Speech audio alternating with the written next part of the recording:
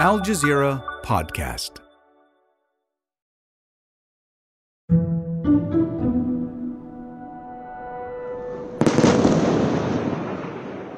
The shockwaves of the attack on Israel are emanating across the world. And in Washington, D.C., Al Jazeera correspondent John Hendren says it's very visible. I've rarely seen such unity of purpose in the U.S. government. I think the only time it's ever been stronger was after 9/11. At the White House, overnight, it's been bathed in blue and white light. Those are the colors of the Israeli flag, and that gives you an idea of just how strong U.S. support is, and that's across the U.S. government. While the blue and white and the political unity might be new, in other ways, it's business as usual in the U.S. Capitol. We must be crystal clear. We stand with Israel. We stand with Israel. Unwavering support for Israel and whatever moves it may make next, including a ground invasion of Gaza that looks more and more likely. This is an act of sheer evil. This was U.S. President Joe Biden on Tuesday. Israel has the right to respond, indeed has a duty to respond to these vicious attacks. I just got off the phone with a third call with Prime Minister Netanyahu. And I told him, the United States experience what Israel is experiencing, our response would be swift, decisive, and overwhelming. So, with the U.S. at Israel's back and escalating violence creating a tinderbox, what's next? I'm Malika Bilal, and this is The Take.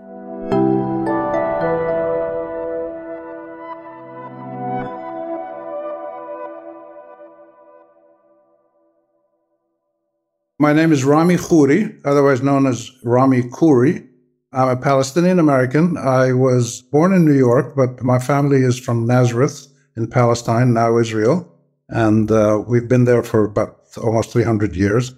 I am what they call a distinguished public policy fellow at the American University of Beirut.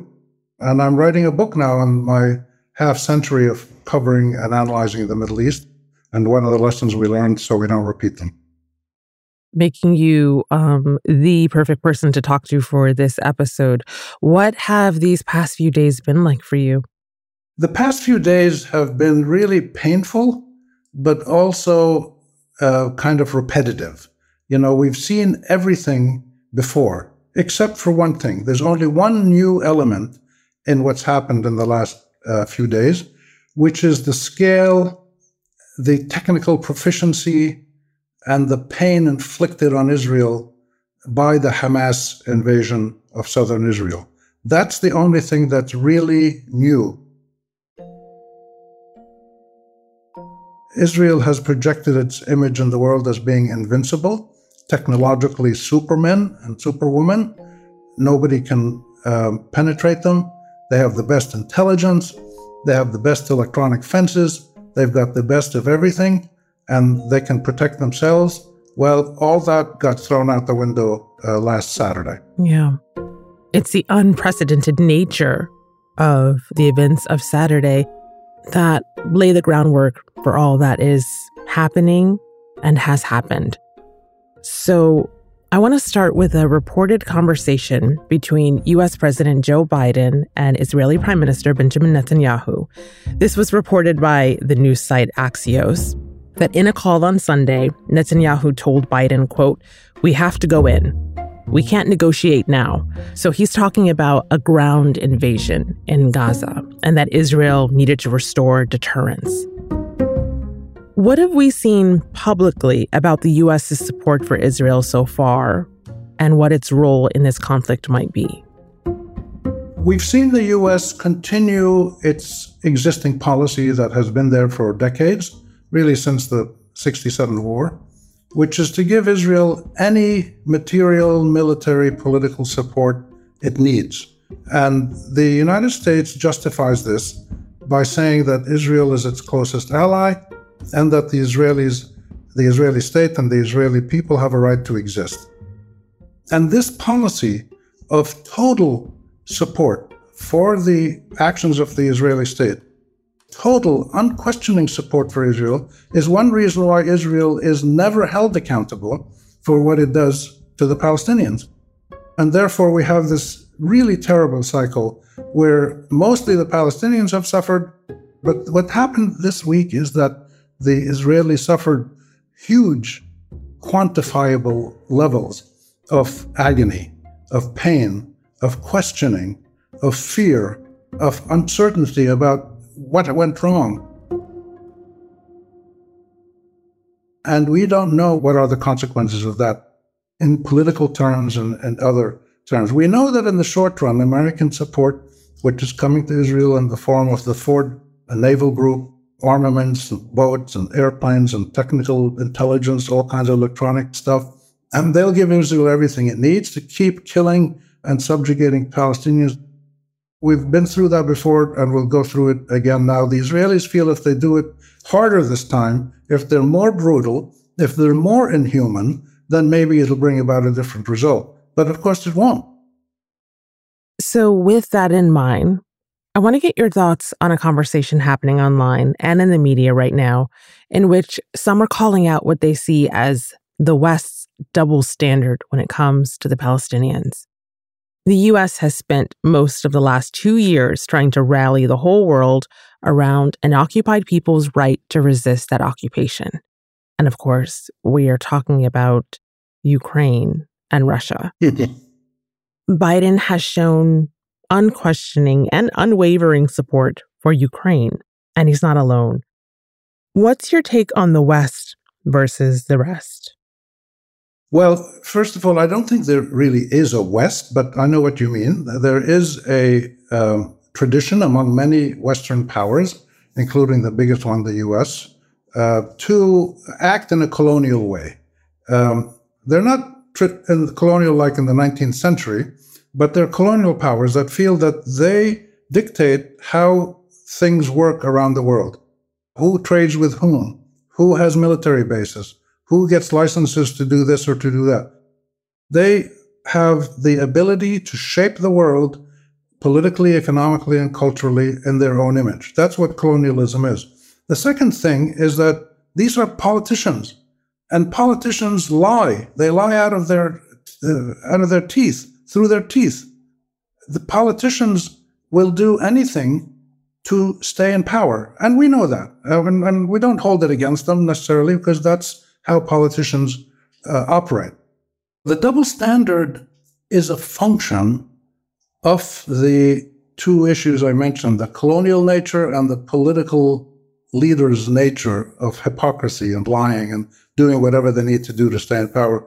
So they realized many years ago that the leaders of Israel or the Jewish communities in the Middle East and around the world, in Europe and North America, that they were much more important for those Western political leaders in various ways, strategic, electoral, economic, whatever, and some biblical stuff.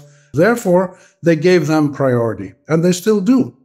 The double standard has become worse in many cases, and to the point now where, say, in the U.S.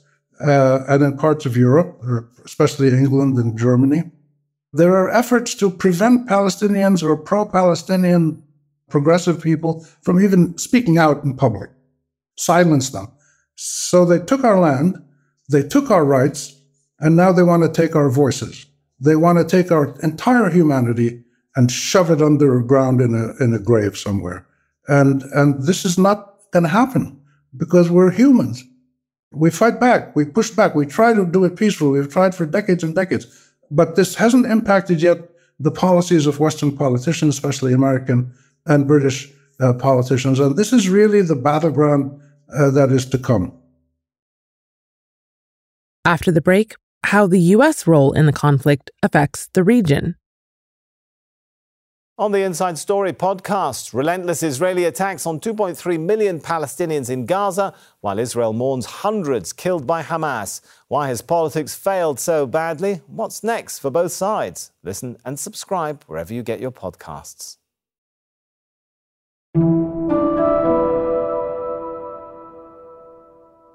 While Israel is focused on fighting a war against Hamas in Gaza, There's also another name on everyone's lips: Hezbollah in Lebanon. To the north, near the Lebanese border, explosions in the occupied Shiva farms and Kfar Shuba hills may develop into a serious escalation of the Palestinian-Israeli conflict. Lebanon's armed group Hezbollah says it was behind the rocket and artillery attack. Al Jazeera correspondent Zaina Khudr explains what seems to be the strategy. Hezbollah is an ally of Hamas. Both these groups are part of the so-called axis of resistance that is backed by Iran. Iran's broader strategy really has been to create a threat to the Israelis, a multi-front threat, with the ultimate aim of trying to encircle Israel from more than one front. Now, Hezbollah also has calculations. It has been treading very carefully. It doesn't want war at the end of the day because war is costly. Hezbollah is trying to avoid, you can see through its actions the way the escalation has been. It's a gradual escalation. First, maintaining the rules of engagement, focusing attacks on disputed territories, then and the next attack, more or less telling the Israelis, this is what you can face. So this is why Hezbollah has, got involved. It has made it very, very clear that it is not neutral in this war. So, Rami, let's talk about some of the other power players in the region. President Biden has also said that Hamas's incursion into Israel is not a message to other groups to take advantage of the situation. Let me say this as clearly as I can. This is not a moment for any party hostile to Israel to exploit these attacks to seek advantage. The world is watching. The question is, if that was a thinly veiled message to Hezbollah, which fought their own war with Israel in 2006, is that how you take those comments? Yes, it was a message to Hezbollah and also a message to Iran. And the United States political system and the media, the public sphere, is obsessed with Iran. There's a kind of hysteria in the United States about Iran. And some of it is because of the Iranians, the Islamic Republic taking the American hostages in 1979. But a lot of it is manufactured by various groups, including Israel, that want to show that Iran is a mortal threat to Israel, and therefore they want the U.S. to contain Iran. So yes, Iran and Hezbollah are the targets now of these efforts by many people in the United States political system to prevent the clashes between Hamas and Israel from expanding further. I think it's safe to assume that the clashes between Hamas and Israel will not expand very much further. Hezbollah now has gotten so strong militarily that it has forced Israel into a situation of mutual deterrence, a truce. They're not going to fight a war, because a war between Hezbollah and Israel would be so destructive to both countries, because the ability of Hezbollah now is so great that it can reach any part of Israel with very sophisticated weapons, and so can the Israelis do that in Lebanon and destroy half the country or all the country if they want. You said that it's safe to say that this will not expand further into a regional conflict. What makes you say that? I don't think anybody in the region, including Hezbollah and Hamas and the Iranians and the Arab countries and Israel, I don't think anybody wants a wider regional war. First, it would not solve anything. Second, it would cause massive destruction.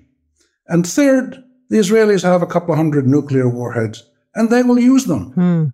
If I was a Jewish Israeli Zionist, and I lived in a situation where I thought that my country was going to be annihilated, I would use probably nuclear weapons. So nobody wants to get to the point where we can start having nuclear weapons flying around the region. I don't think it's in anybody's interest to have a wider war. The Palestinians in particular are the only ones that really feel they've got to keep confronting Israel in every way they can, including militarily.